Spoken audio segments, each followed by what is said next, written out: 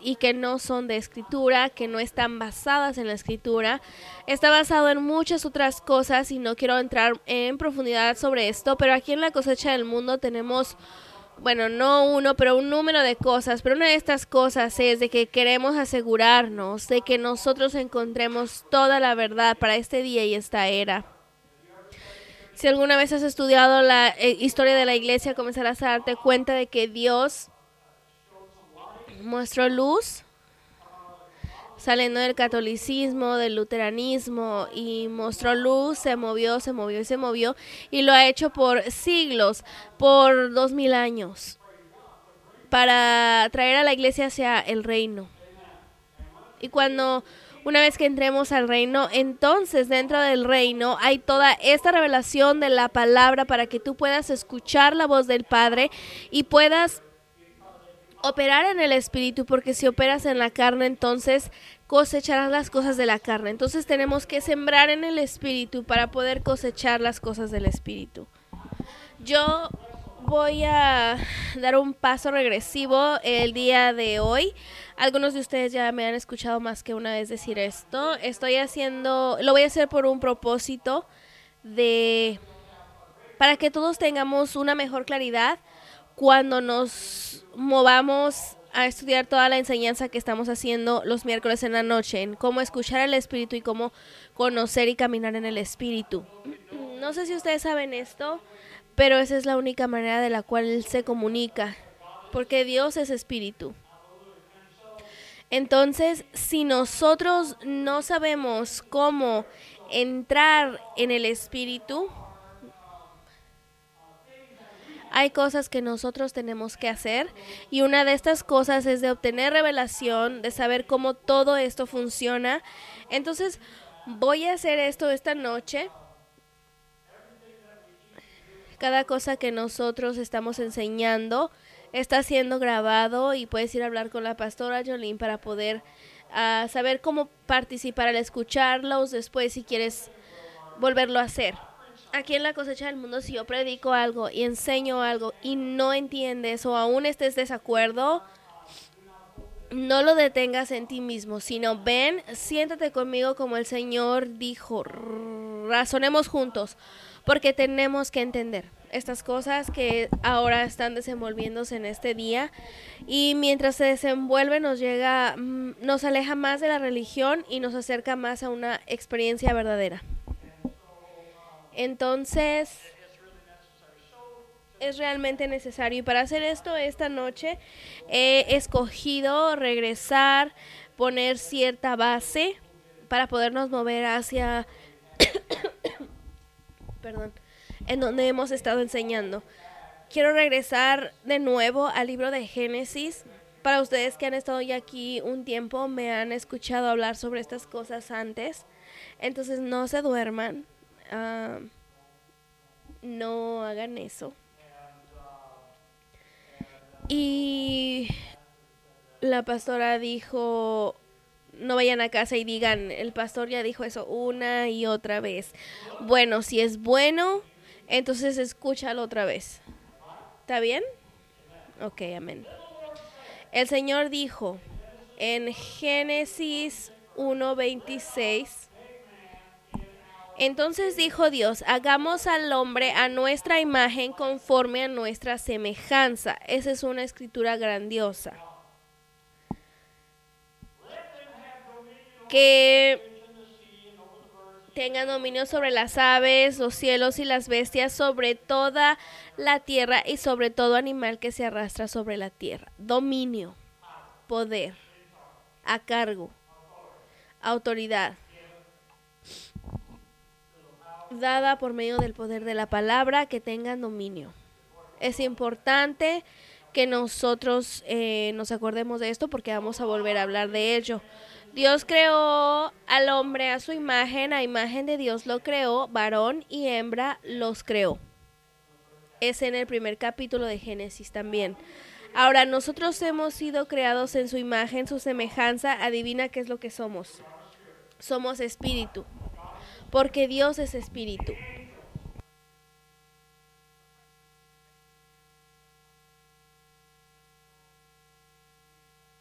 Cuando nosotros vemos y nos damos cuenta de que todo lo que Dios ha hecho, al parecer siempre ha sido en su imagen y su semejanza, que es espíritu. Entonces nosotros encontramos en la palabra de Dios que ahora Él ha hecho al hombre así, como los ángeles, los serafines, los querubines, todos los seres celestiales que son espíritu nada más.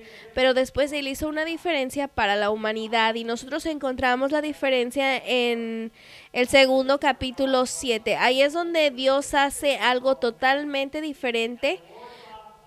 Génesis 2:7. Entonces Jehová Dios formó al hombre del polvo de la tierra, sopló en su nariz aliento de vida y fue el hombre un ser viviente. ¿Por qué Dios creó al hombre diferente que cualquier otra creación que es de espíritu? ¿Por qué Dios hizo esto? Cuando todo lo que nosotros conocemos siempre se retenía como espíritu, pero cuando se trató del hombre, no dejó que el hombre nada más fuera espíritu, sino que tomó espíritu y formó un hombre y lo puso, mujer también, por cierto, y puso ese espíritu en ese cuerpo carnal. Y Dios tuvo una razón.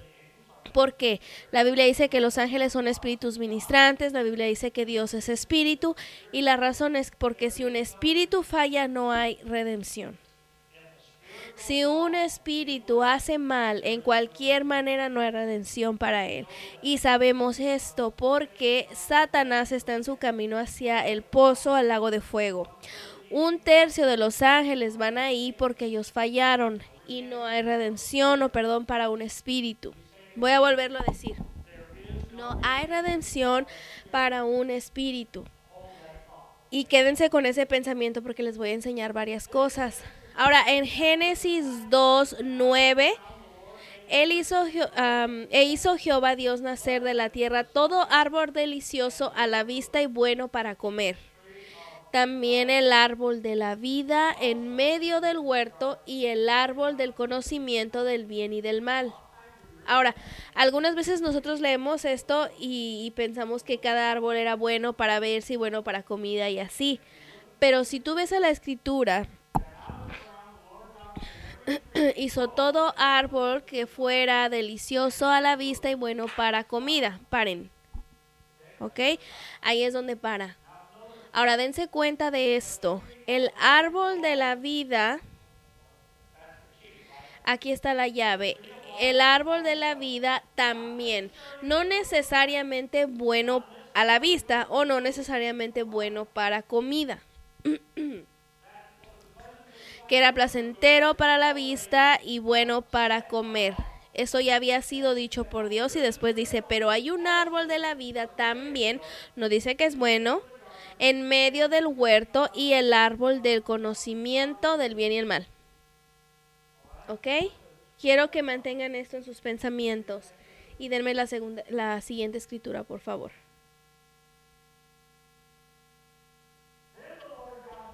Tomó pues Jehová Dios al hombre y lo puso en el huerto de Edén para que lo labrara y lo cuidara.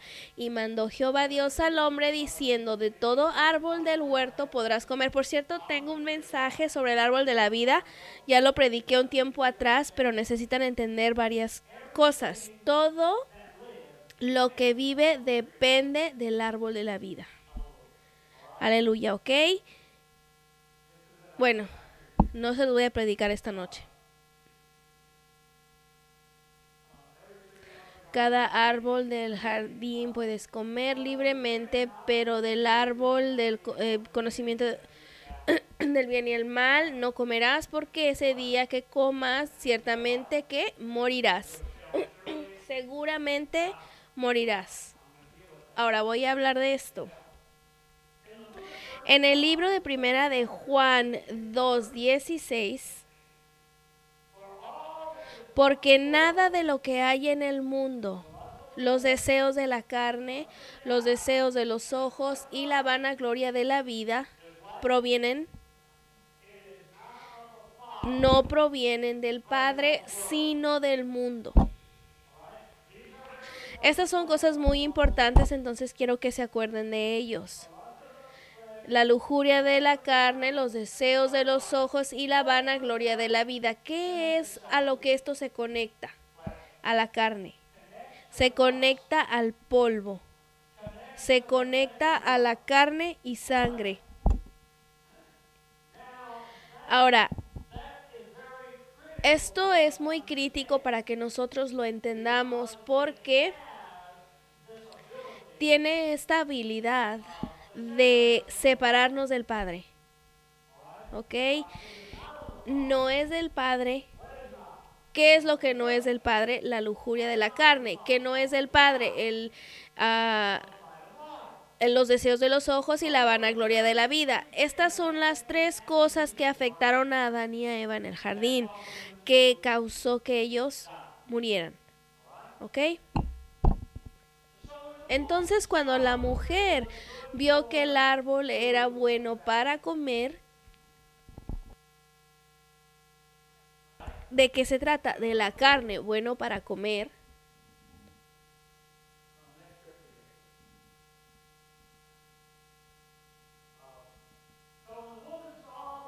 Al ver la mujer que el árbol era bueno para comer, en Génesis 3:6, agradable a los ojos y deseable para alcanzar. ¿Qué es lo que hace el ojo? Ve, dijo el hermano Pablo. Eso es maravilloso. ¿Qué es lo que el ojo hace?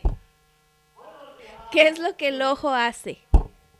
La hermana dijo deseo. Desea.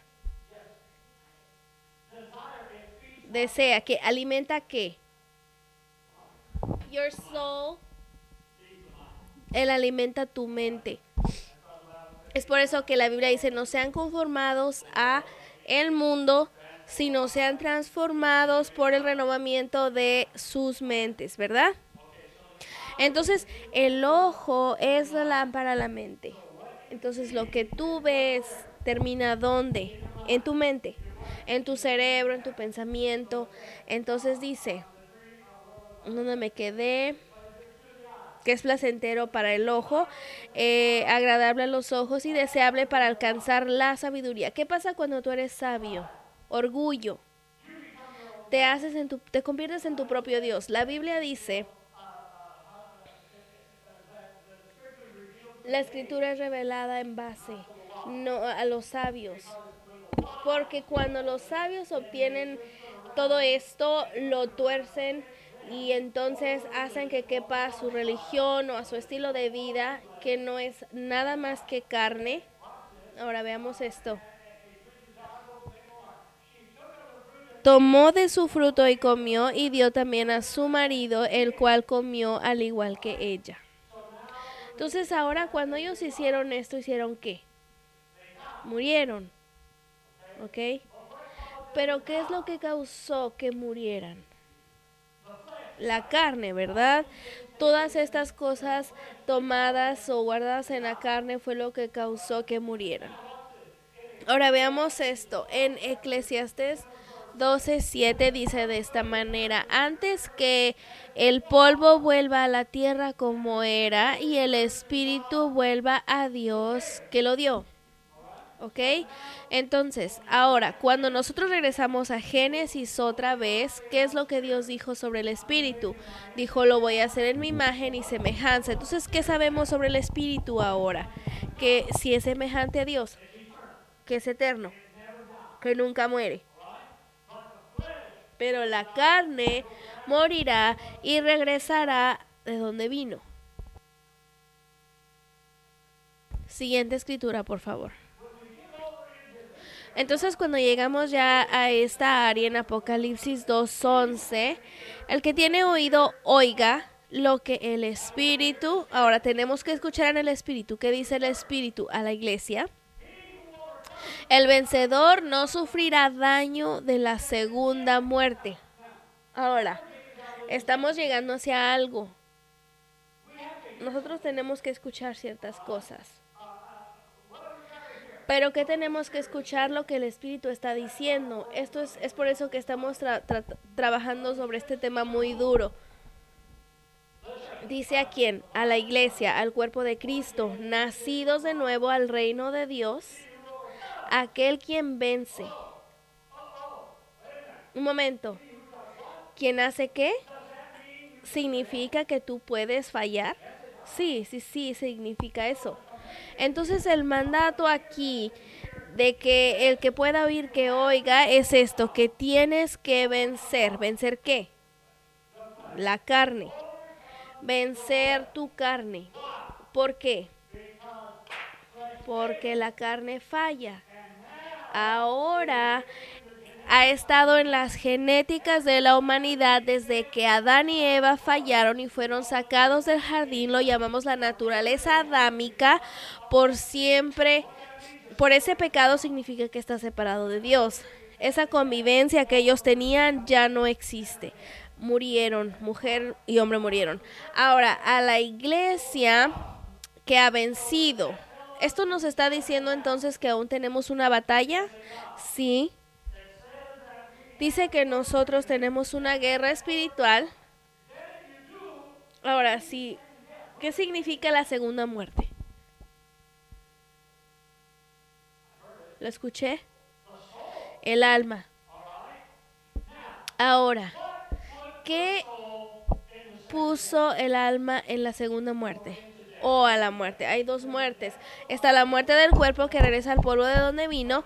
Pero hay una segunda muerte que puede suceder. ¿Cuál es esa muerte? Y esa muerte es cuando tu alma se separa de Dios eternamente. Esa es la segunda muerte. Pero ¿qué es lo que causa que esta muerte venga? La carne. La carne causa que esto suceda. Cuando esto sucede, sí, la desobediencia es lo que lo hizo, pero la carne es el comportamiento por ello. Entonces tenemos que vencer para que nosotros no seamos lastimados por esta segunda muerte. Ok, siguiente escritura, por favor. Apocalipsis 26 dice de esta manera: bienaventurado y santo es el que tiene parte en ¿qué? En la primera resurrección. Ok, ¿cuál era esa primera resurrección? Cristo, saliendo de la tumba por el Padre. El Padre lo sacó de la tumba. Esa es la primera resurrección de la semilla justa. ¿Ha habido otra resurrección? Sí, pero no para aquellos que vencen la segunda muerte. Lo único que hizo esto fue Cristo.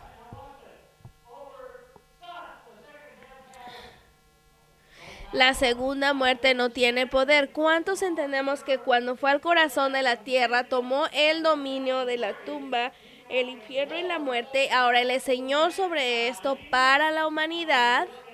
En la carne, Él conquistó esto, por cierto, en la carne, y voy a hablar de esto más adelante. Que la segunda muerte no tiene poder y ellos serán ¿qué? Sino que serán sacerdotes de Dios y de Cristo. Solo quiero que me griten. Ustedes tienen la respuesta correcta, solo quiero que lo griten. Pero serán sacerdotes de Dios y ¿de quién? De Cristo.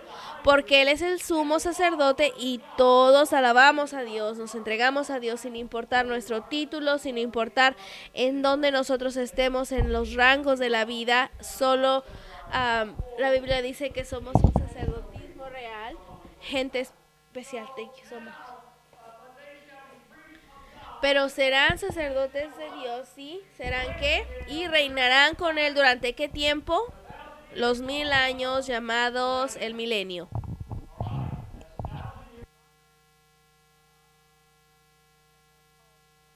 Y eso se llama el milenio. Siguiente escritura. Un momento, déjenme ver en dónde estoy. Sí, siguiente escritura. Apocalipsis 20, 14, 15. La muerte y el Hades fueron lanzados al lago de ¿qué? Al lago de fuego. Esta es la muerte segunda. Un momento ahora. ¿Entendemos cuál es la segunda muerte? va a donde el diablo está, va a donde los ángeles caídos están, va a ese lugar llamado el lago de fuego. ¿Quién va a ir ahí? Cualquier persona que no haya sido puesto en el reino de Dios o en el nombre que no está escrito en el libro de la vida, y lo dice en una de estas escrituras. Esta es la segunda muerte. Y cualquiera que no se encuentre el nombre escrito en el libro de la vida fue lanzado al lago del fuego. Reconocemos que el hombre fue creado y tenía una gran relación con el Padre en el principio. Reconocemos que el hombre cayó en pecado por la carne. Pero cuando esa carne hizo esto, ¿qué es lo que realmente murió? El espíritu. ¿Qué es lo que realmente murió? El espíritu. A veces pensamos que esa muerte solamente fue porque fue pecado e iniquidad. No, el espíritu del hombre murió. Ahora estaban entonados hacia la segunda muerte. Y la segunda muerte termina, ¿en dónde? En el lago de fuego. ¿Ok? ¿Causado por qué? Por la carne. Sigan acordándose carne hoy. Causado por el comportamiento físico de la humanidad para satisfacer el templo, el cual Dios hizo del polvo, puso el espíritu en él, y hay una razón para ello. Muy crítico. Muy crítica la razón por la cual él hizo esto, pero ahora el espíritu ya está muerto. La carne ha causado que ese espíritu muera, y también voy a decir esto: tuvo que tomar carne para redimirlo. Si la carne causó que el espíritu muriera, va a tomar carne para que el espíritu regrese a vida. Si no hay algún tipo de sacrificio de carne es que pueda traer santificación, justificación a la humanidad, la segunda muerte entonces reina y el hombre iría al lago de fuego. Y ese es el plan de Dios. Cuando la carne falló, Dios ya había creado las cosas por medio de la carne para que la carne tuviera la oportunidad de ser el sacrificio para redimir al espíritu. Entonces, cuando los ángeles y cuando los serafines y los otros espíritus que Dios hizo no tienen poder de propiciación, nuestra carne fue dada a nosotros para el propósito de esto, que si la carne falla, entonces el espíritu muere, pero si hay carne y la carne puede ser revivida, entonces el espíritu puede vivir, entonces puede vivir eternamente. ¿Ok? Va a vivir eternamente de todas maneras, pero quiero decir eternamente con Dios.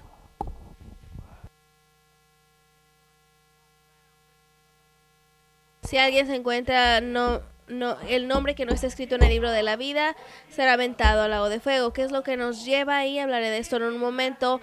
Vamos a Mateo 10:28. Aquí está lo que dice: no temáis a los que matan el cuerpo. ¿Cuántos han puesto su confianza en Dios para que no se preocupen en esto? Pero aún, ¿qué no es lo que Pablo dice? Esta vida por perder y Cristo por ganar. Tenemos que vivir en estos principios. No temáis a los que matan el cuerpo, pero el alma no pueden. No temáis a los que matan el cuerpo, pero el alma no pueden matar. Temed más a bien. Dios es aquí el juez. Témele a aquel quien es capaz de destruir los dos, el alma y el cuerpo. ¿En dónde? En el infierno. Esto está tratando de tener sentido. Entonces la carne se hace para la forma para la redención del espíritu. Es por eso que nosotros somos puestos en esta forma, hechos del polvo de la tierra. Si la carne no es traída bajo sujeción a la palabra de Dios y al espíritu de Dios, entonces tu espíritu será afectado por la segunda muerte. Entonces lo que les estoy diciendo, que la salvación para sus vidas es predicada tu comportamiento en la carne.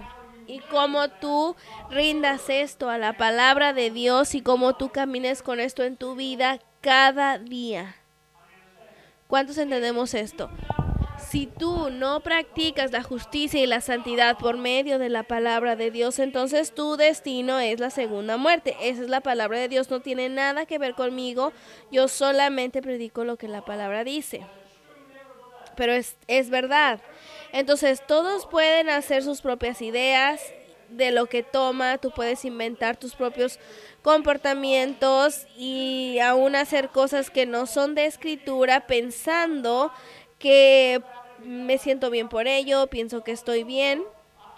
Te estoy diciendo, vas a poner tu vida en peligro. Ese es un lugar muy peligroso en el cual puedes estar y nosotros tenemos que vivir nuestras vidas por la palabra de Dios.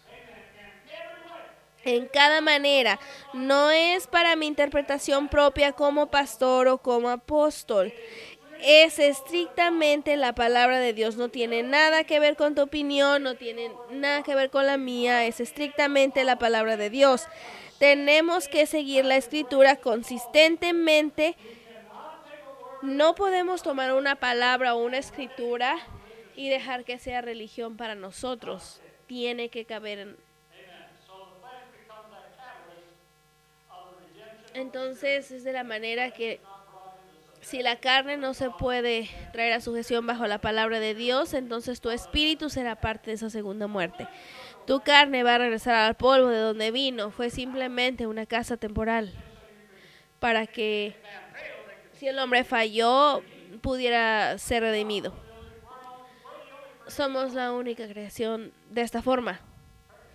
Volteate hacia alguien y dale 5 y dile eres especial. No hay nadie como tú. Nada puede redimir a la humanidad más que la carne de Cristo. Es todo. Esa es una revelación que tú debes entender. La Biblia dice en 1 de Timoteo 2:5, pues hay un Dios. ¿Cuántos creen eso? Amén. Y deben hacerlo porque la Biblia está lleno de todo eso, que solamente hay un Dios. Y un mediador, ¿cuántos entienden eso también? ¿Entre quién? Entre Dios y los hombres. Dios y los hombres. Dios y los hombres. ¿Quién es ese? Jesucristo. ¿Quién es ese? Jesucristo, hombre. ¿Están entendiendo esto? ¿Qué es lo que es hombre? Carne. ¿Verdad? No ángel. No serafín. El Jesucristo, hombre. ¿Cuántos sabemos esto? Probablemente lo saben.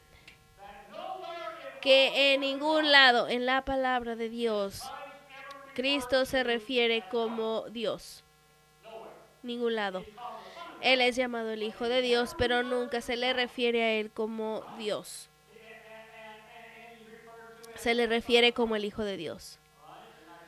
Y ya he hablado de esto, que hay muchos hijos de Dios en la Biblia, pero solamente se le refiere cuando tú lees la escritura por medio de todos los evangelios, te vas a dar cuenta de algo que es muy interesante. Él mismo y todos los demás escrito en estos evangelios dice que Él era el Hijo del Hombre. El Hijo del Hombre. ¿Qué es el Hijo del Hombre? ¿Tienes un hijo aquí? Sí, allá. El que dijo que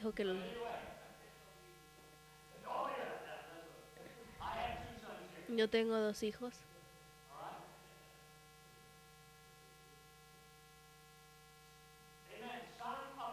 El Hijo del Hombre, el Hijo del Hombre. Eso es a lo que se está refiriendo.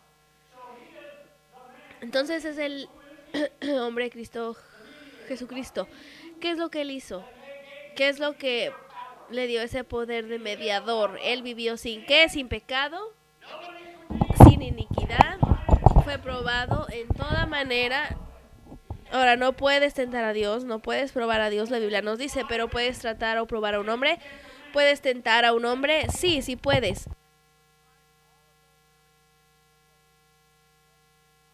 tentado en todas estas maneras físicas y aún así no falló. Y gracias a Dios por eso, porque necesitábamos un mediador porque estábamos muertos. Necesitábamos restauración, revivimiento para la humanidad porque estábamos muertos. Pero ahora aquí viene la carne, o venía esta carne.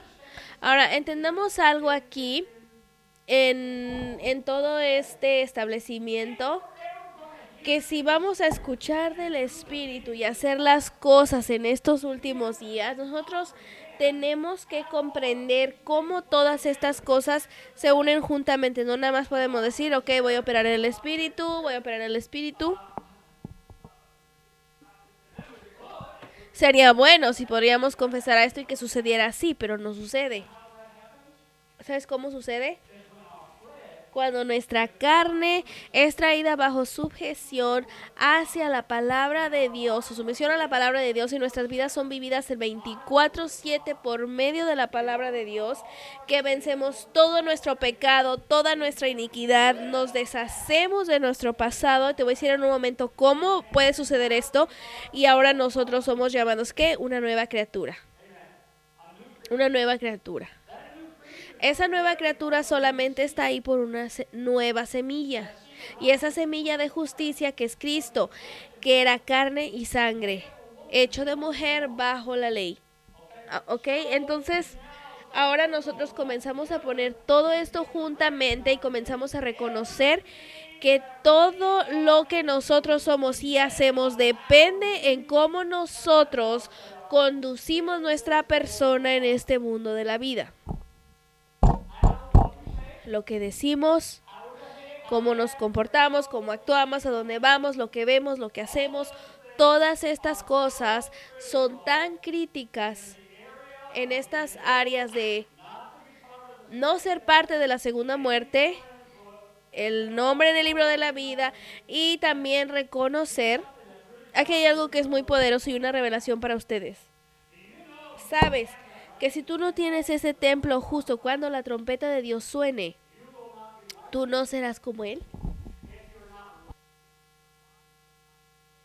Si no eres como Él, tu cuerpo no cambiará a un cuerpo glorioso y tu corrupción no tomará la incorrupción. Todo es para este cuerpo que Dios nos puso para que nuestro espíritu pueda ser redimido y ser puesto en un nuevo cuerpo. Ahora veamos esto. A lo mejor mueres y vas por medio del velo de la muerte. Cuando tú llegues al otro lado de esa muerte, tú no vas a tomar este cuerpo, no vas a llevarte este cuerpo contigo. Este cuerpo regresa al polvo de donde vino. Pero ahora, si tu espíritu está en Cristo, entonces tú tomas un cuerpo como Él tiene. Si tu espíritu no está en Cristo, entonces tú terminas en la segunda muerte. ¿Cuántos me están siguiendo? ¿Qué tan importante es vivir para Dios por medio de la palabra en santidad y justicia? Es extremadamente importante, porque si no, entonces no nos podemos poner su cuerpo semejante como Él. Y les voy a decir cómo y cómo llegar a ese punto. Cuando nosotros estemos obteniendo nuestro entendimiento de cómo operar en el espíritu, puedes. Pero todo depende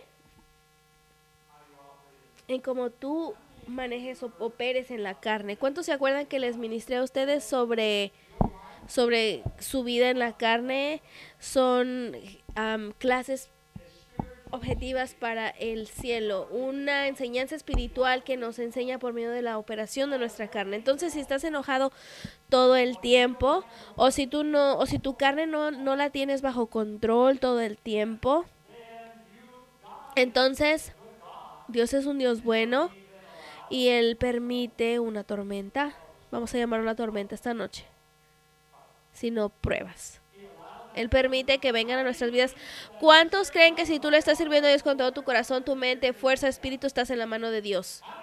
¿Cuántos creen que cuando estás en la mano de Dios, nada puede sacarte de ahí, excepto tú? Tú eres el único que puede. El diablo no puede y Dios... Pero tú solamente por tu carne.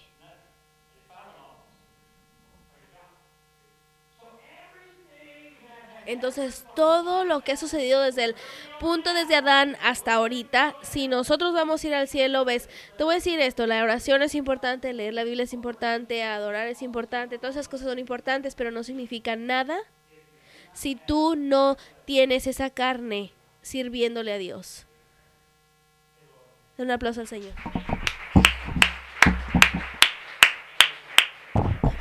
Alabado sea Dios. Aléjense de la religión, aléjense de la religión. Nosotros necesitamos hacer esas cosas, sí, pero tenemos que hacerlas por las razones correctas, tenemos que servirle a Dios con el propósito correcto. Y para poder entender esto, entonces nosotros tenemos que llegar a ese tipo de relación, en esa relación gloriosa, ¿ok? Tenemos una pregunta aquí. Estoy prendido. Ok, entonces, cuando estás describiendo sobre tener una semilla incorruptible en cuando la trompeta suene, cuando estabas hablando de que tú dijiste que tu carne tiene que ser como la carne de Cristo, justa, para que tú puedas recibir el cuerpo glorificado. Entonces, con eso dicho, me pregunto si es una noción de que cuando tú eres bautizado en agua y recibes el Espíritu Santo, que de repente tu nombre es escrito en el libro de la vida, ¿eso no es verdad? Entonces sí, probablemente es verdad. Pero ¿quién lo puede quitar? Yo pienso que yo, pero si tu nombre está escrito en el libro de la vida, no vas al lago de fuego. No hay nada en la Biblia que diga una vez que tu nombre sea escrito, está ahí para siempre. Eso se llama seguridad eterna y eso no existe. Entonces, cuando tú naces de nuevo en el reino de Dios, no dejes que eso se les escape, porque cuando nacen en el reino de Dios, naces al reino de Dios. Ahora no hay condenación en aquellos que están en Cristo Jesús. Tú estás en el reino de Dios. Pero ahora estoy en el reino de Dios y yo deseo ir y cometer un crimen que está en contra de la palabra de Dios. ¿Dónde me pone eso? Mi carne ahora mató mi espíritu. Lo hizo con Adán y Eva, porque no lo haría con nosotros, ¿verdad? ¿Puede ser redimido de eso? Sí. Solamente hay un pecado que tú no puedes ser redimido en la carne. Ese es blasfemia en contra del Espíritu Santo. ¿Ves? Tú no puedes criticar a Dios. No puedes hacer menos a Dios, porque el día que tú hagas menos a Dios te pones en un peligro extremo que probablemente no hay salida. Entonces siempre ten cuidado. La Biblia nos deja saber, deja que el temor del Señor, eso es no es de miedo, significa una reverencia ante Dios. Dios el Padre, Él es Dios, Él es creador. Caminen cuidadosamente con Él. No dañen su espíritu por hacer cosas o diciendo cosas, etc. Ahora,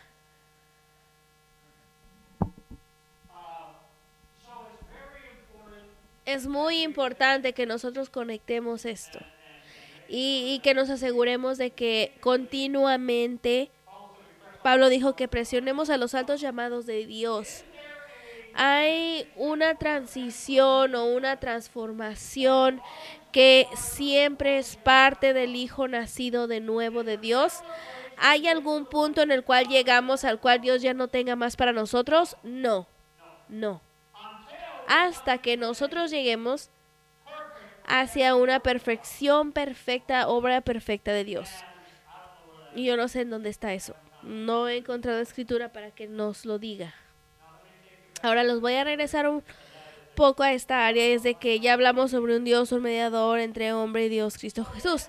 Ahora, Jesucristo hombre, cuando somos bautizados en Cristo, ahora esta es otra revelación que quiero que entendamos. Cuando tú eres bautizado en Cristo, nosotros tomamos su carne.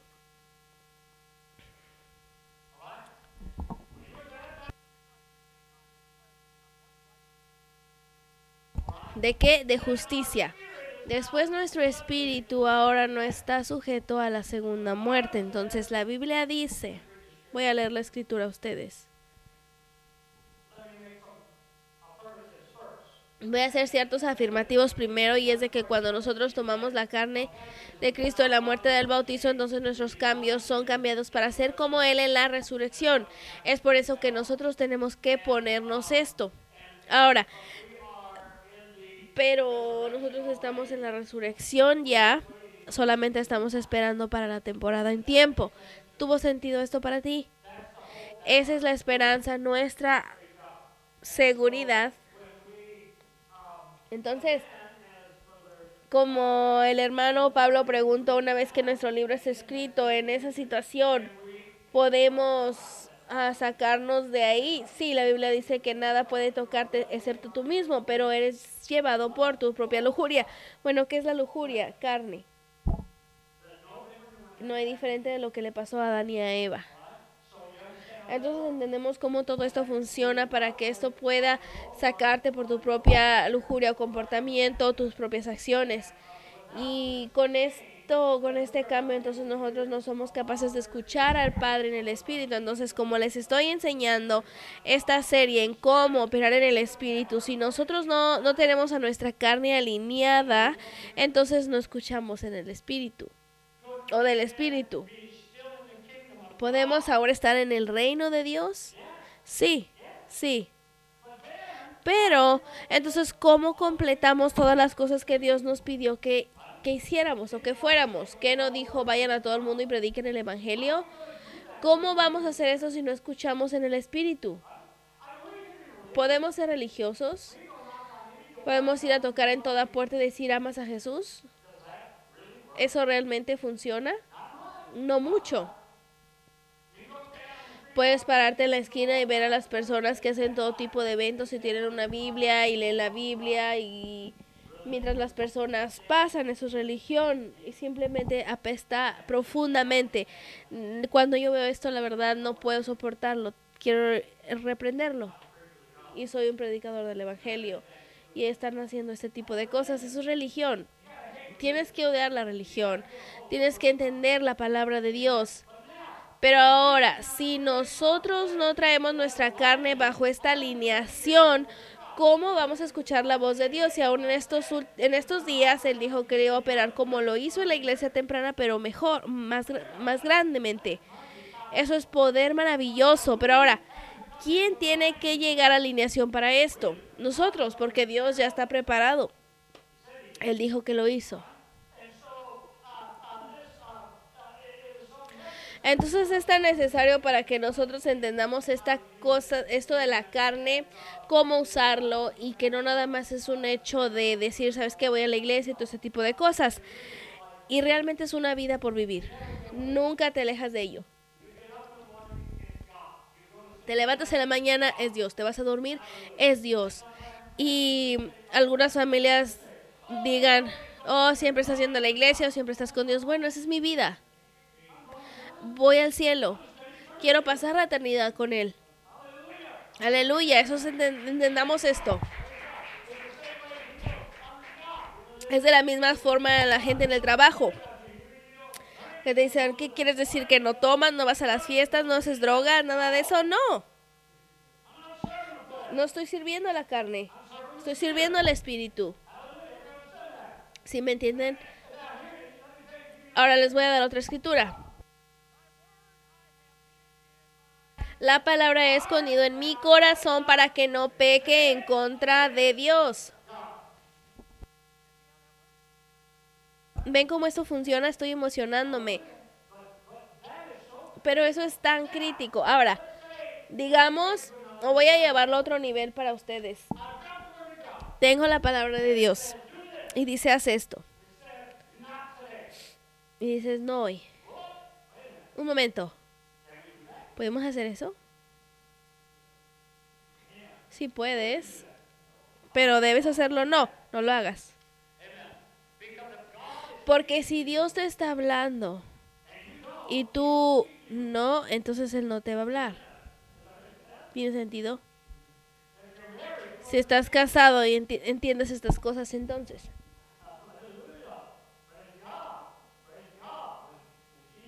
Cuando ella dice y tú no, o cuando él dice y no lo haces, ¿verdad? Ok, es suficiente tipo de predicación de esta.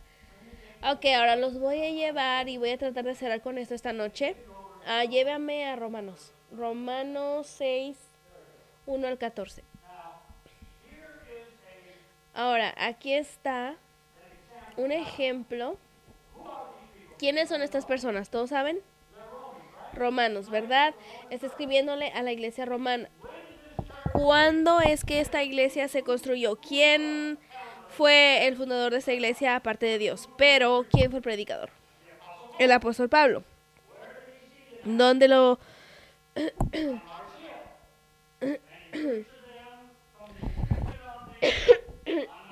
les predicó? Los bautizó, tuvieron el bautizo del Espíritu Santo, pero algo sucedió mal. Algo pasó y es por eso de lo que está hablando. Algunas de esas escrituras en cómo entrar al reino de Dios, no. Estas escrituras son para de los que ya están en el reino de Dios, sí. Entonces puedes trazar este lineaje si tú quieres y regresar al libro de Hechos y te vas a dar cuenta cómo comenzó todo esto. Algo sucedió. ¿Qué pues diremos? ¿Perseveraremos en el pecado para que la gracia abunde? ¿Qué es lo que esto realmente significa? Aquí está lo que era. Las personas sentían como que Dios siempre iba a estar ahí, tomando cuidado de ellos y que siempre sería Dios por la gracia. ¿Cuántas iglesias están construidas en la palabra gracia? Y totalmente distorsionadas. Pero Pablo no lo está distorsionando. Él está diciendo, ¿qué? ¿Aún vas a seguir practicando el pecado pensando que aún puedes continuar en la gracia y que eso va a abundar para ustedes? ¿Qué dice después? De ninguna manera. Porque tu carne está matando a tu espíritu. ¿Cómo?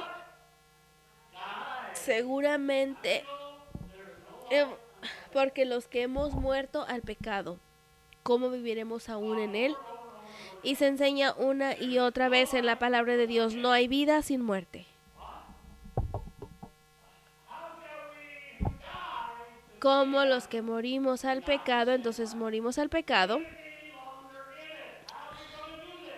¿Cómo viviremos aún en él? Bueno, no podemos, porque si nosotros lo hacemos, entonces acabamos de poner a nuestro espíritu en la segunda muerte. La carne no le importa, ella va a regresar al polvo de donde vino, no tiene valor después de esto.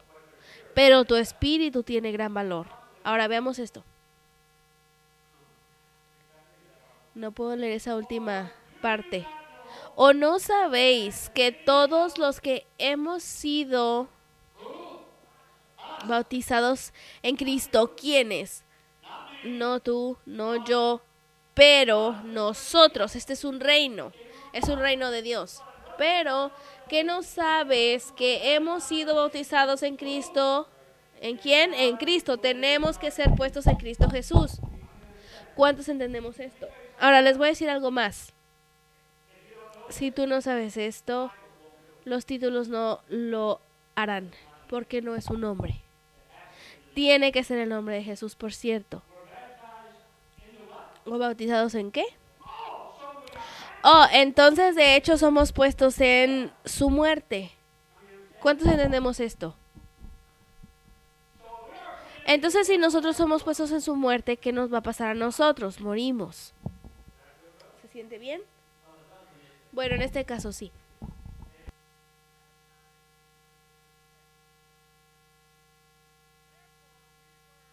Por ello entonces nosotros éramos ¿qué? De hecho fuimos hacia un entierro. Somos enterrados con él por medio del bautizo de agua en la muerte. Así es como morimos. Y así como Cristo resucitó de los muertos, ¿por quién? Por la gloria del Padre. ¿Cuántos de nosotros sabemos que las enseñanzas religiosas nos dicen que Él se levantó por sí mismo? Pero no. ¿Por qué no lo hizo? Porque era un hombre, carne y sangre. Es por eso que nosotros no podemos levantarnos a nosotros mismos, aunque nosotros tengamos el bautizo o el Espíritu Santo. Cristo resucitó de los muertos. ¿Cuántos entendemos de que esto es escritura? Yo no la inventé. Esta es la palabra de Dios y tenemos que creerla.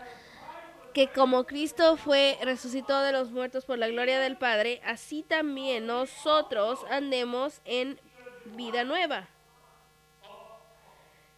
Nosotros andemos en... ¿Hagamos qué? Necesitamos caminar en nuestra vida diaria todo el tiempo. ¿En qué? En vida nueva. ¿Qué es lo que nueva vida significa? O vida nueva. ¿Lo opuesto de qué? Opuesto de lo viejo, ¿verdad? Lo nuevo, opuesto de lo viejo. Si nosotros obtenemos o nos compramos una nueva camisa, ¿para qué una vieja? Son dos cosas diferentes. Entonces aquí está el nuevo. Que nosotros caminemos en la vida nueva. Entonces todo lo que nosotros hemos dicho hasta este punto está verificado aquí por medio de la palabra de Dios, que nosotros tenemos que caminar en esa vida nueva, a cualquier costo. No te puedes poner tus propias barreras, solamente lo puedes hacer por medio de la palabra de Dios. Si la Biblia de Dios, la palabra de Dios dice que así es, así es. Porque si nosotros ahora estamos siendo unidos. ¿A cuánto les gusta unión? Ser unidos, ser juntamente, una unión, un lugar en el día de Pentecostés. Unidos juntamente ¿en qué? En semejanza. No significa que morimos, pero sí morimos en semejanza. Y seguramente también lo seremos en la de su resurrección. Esto se está poniendo emocionante. Entonces, que si nosotros hemos sido unidos juntamente con Él en ese bautizo de agua, en el entierro en su nombre y después en la semejanza de su muerte, porque tenemos que morir, Él murió, nosotros tenemos que morir. ¿A qué morimos? A la injusticia de la carne. Su carne era justa, entonces si morimos en su carne, Él toma nuestra injusticia y nos da su carne justa que puede ser resucitada. Ahora, cuando se resucita, ¿qué sucede? Obtuvo un nuevo cuerpo. Ya no es un cuerpo de carne. Fuimos de lo viejo a lo nuevo. Lo nuevo era la carne nueva. Ahora, porque nosotros hemos sido puestos en su muerte, ahora nosotros ya estamos en la semejanza de su resurrección, mientras nosotros mantengamos al hombre viejo fuera y al nuevo dentro, que es la carne. ¿Estamos entendiéndolo? Gracias. Entonces estamos en la semejanza de su resurrección, nueva escritura. Sabiendo esto, que nuestro viejo hombre fue crucificado, fue Cristo crucificado, el viejo hombre se crucifica, sí. ¿Qué es lo que eso realmente significa? Significa que no practicamos entonces ya más lo que nosotros hacíamos antes. No hacemos las cosas que hacíamos antes, porque eso es el hombre viejo que se crucificó. Nuestro nuevo hombre comienza a vivir una nueva vida y después de la secuencia de quien nosotros somos en la resurrección, que es ¿quién? La vida de Cristo, ¿verdad? Entonces, ¿cómo era su vida? Sin pecado, sin iniquidad, probado en toda manera. ¿Y tu vida será probada? Sí. ¿Serás puesto en prueba? Sí. ¿Cuáles son varias cosas en las cuales se te probarán? En la vida vieja. Porque ahí es en donde está el pecado de la iniquidad. Cuando Jesús terminó en el desierto, por medio del Espíritu, cuando fue al desierto, y ya se me acabó el tiempo, quiero que sepas que era un hombre siendo probado en su carne. Si tú lees todo sobre prueba, fue todo sobre la carne, orgullo de la vida, y te voy a dar la gloria, te voy a dar la gloria de todos los reinos. La lujuria de la carne. Convierte esas piedras en pan. Entonces vayan a buscarlo. sabiendo esto, que el nuevo, que nuestro viejo hombre fue crucificado juntamente con él, para que el cuerpo del pecado sea destruido, a fin de que no sirvamos más al pecado. ¿Eras un esclavo? Sí lo eras. Si uno vive en pecado e iniquidad como lo viejo, éramos esclavos a Satanás, y hay muchas escrituras sobre eso. Entonces, ¿el esclavo hace lo que quiere? Un esclavo hace lo que el maestro le dice que haga todo el tiempo. Entonces podemos ver nuestras vidas y darnos cuenta si vivir en pecado es porque eres un esclavo a un maestro que tiene una cosa en mente y una cosa nada más, y es hacer ¿qué? Destruirte, totalmente anularte, para que tú experimentes la segunda muerte. ¿Sí está teniendo sentido todo esto? Porque el que ha muerto, ¿qué significa esto? Que debes. Hay personas que van bajo el agua, bajo las aguas del bautismo sin morir. ¿Cuántos entienden esto? Aún van a vivir su vida, van a practicar sus propias vidas viejas, pero la Biblia dice que aquel que realmente haya muerto, no nada más pretenda morir, y haya sido justificado del pecado. Ahora, si morimos con Cristo, creemos que también viviremos con Él. Si vemos que Él es vivo, está vivo, es el sumo sacerdote hoy, Él intercede por nosotros hoy, vivimos para Él. Pablo dijo de esta manera: yo no estoy avergonzado del evangelio de Cristo, porque es el poder de Dios para la salvación. ¿Estamos emocionados sobre esto? Sí. Tengo 7 versos más. Y sabemos que Cristo, habiendo resucitado de los muertos, ya no muere. Si morimos con Cristo, tú ya no mueres más. Ahora la carne regresa al polvo de donde vino, pero la segunda muerte no tiene poder sobre ti. ¿No es esto emocionante? No mueres más. La muerte ya no tiene dominio sobre él. Pero ¿qué tal como cuando somos puestos en él? No tiene dominio sobre nosotros tampoco.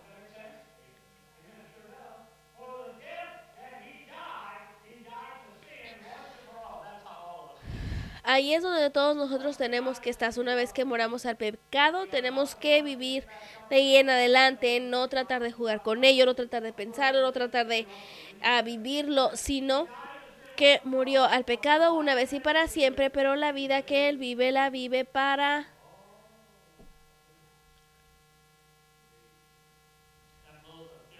Eso explota una teoría de la cual no voy a hablar, pero vive para Dios.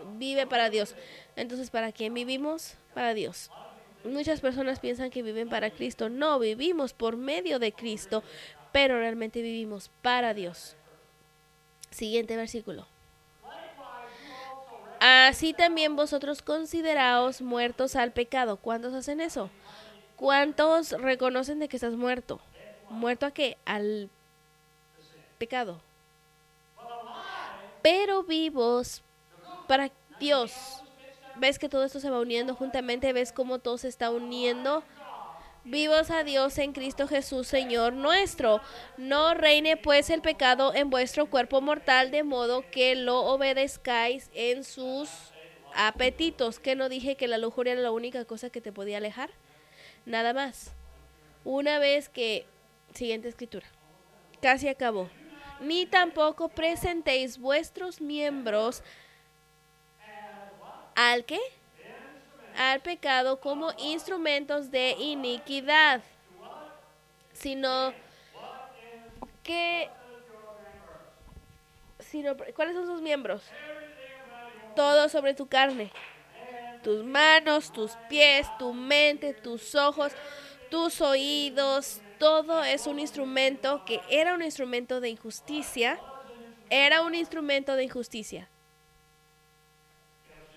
Porque eras un esclavo a ello. Pero presentaos vosotros mismos a Dios como vivos entre los muertos. Ahora, eso es muy importante. Quisiera tener otra hora más, pero para estar vivos de los muertos. Vivos de entre los muertos. ¿Qué es muerte? Carne, sí, pecado. pero vivos de entre esto. Piensa en esto. Estás vivo, no muerto. Adán murió, Eva murió, y la muerte reinó desde ese punto en adelante. Es por eso que las personas nunca podían hacer la voluntad de Dios. Es por eso que fallaban cuando llegaron al Jordán. Son pecadores, no podían precedir las cosas de Dios, no entendían, veían las obras de Dios, pero no podían dejar que entrara en su corazón solamente porque estaban muertos. Entonces, antes me sentía mal sobre ellos y decía, pobrecitos. Vieron los milagros, vieron las cosas y aún así no podían servir a Dios, ¿ves? Pero ahora es diferente, ¿verdad? ¿Por qué? Porque ahora aquellos injustos al pecado, preséntense ante Dios, vivos de entre los muertos, y vuestros miembros a Dios como instrumentos de justicia para Dios. ¿Cuántos entendemos esto? ¿Tenemos que vivir así de esta manera todo el tiempo? Sí, todo el tiempo. ¿Qué es lo que pasa si tropezamos? ¿Haces qué? Te arrepientes. No estás agradecido por el arrepentimiento, por la acción de Dios con esa palabra. Porque hay veces en tu vida que a lo mejor no quieras, ojalá que no quieras, pero hay veces que las personas en su nuevo nacimiento comienzan a caminar con Dios, no lo entienden todo, son bebecitos y le están dando biberón con la palabra, pero a veces se equivocan, decían una palabra que antes decían en el mundo, antes de venir a Jesús, y lo único que es decir, ¿sabes qué? Perdón, Dios. No quise hacerlo, lo siento, quiero arrepentirme, quiero que me perdones, ¿ok? Y seguir adelante. Pero gracias a Dios por el arrepentimiento. Siguiente escritura. La última. El pecado no se enseñoreará. ¿Sabes que esto es importante? Tenemos que vivir aquí. Tenemos que vivir, tenemos que creer en esto. Si el pecado sucede en tu vida es solamente porque tú decidiste que así fuera. Porque no tiene dominio sobre ti cuando eres una nueva criatura en Cristo. Amén. Es solamente si tú escoges o si haces excusas, tomas excusas por ti mismo o violas la palabra de Dios a propósito porque crees que no necesitas vivir de esa manera. Pero el pecado no debiese de tener dominio sobre ti porque tú no estás bajo la ley, sino la misericordia y la gracia de Dios. Entonces, toda nuestra esencia de este mensaje esta noche es para categorizar el hecho de que es aquello que tiene que ser vencido y cómo fue vencido. Y fue vencido por medio de la carne de Cristo, el hombre Cristo, que se hizo nuestro mediador. Cuando nosotros somos puestos en Cristo, entonces la carne vieja ahora se pone bajo la liberación que sucedió en esa tumba del bautizo cuando morimos. Ahora no tiene dominio ya más sobre ti. Tienes que aceptar esto y creerlo porque es la palabra de Dios. Solamente tú puedes hacer que el pecado suceda. Solamente tú puedes caminar en esa iniquidad si tú escoges. Solamente tú puedes ser el mentiroso. Solamente tú puedes ser el fornicador. Porque ese es el pecado de la carne. Pero no tiene dominio como eras un esclavo antes. Entonces antes no tenías decisión.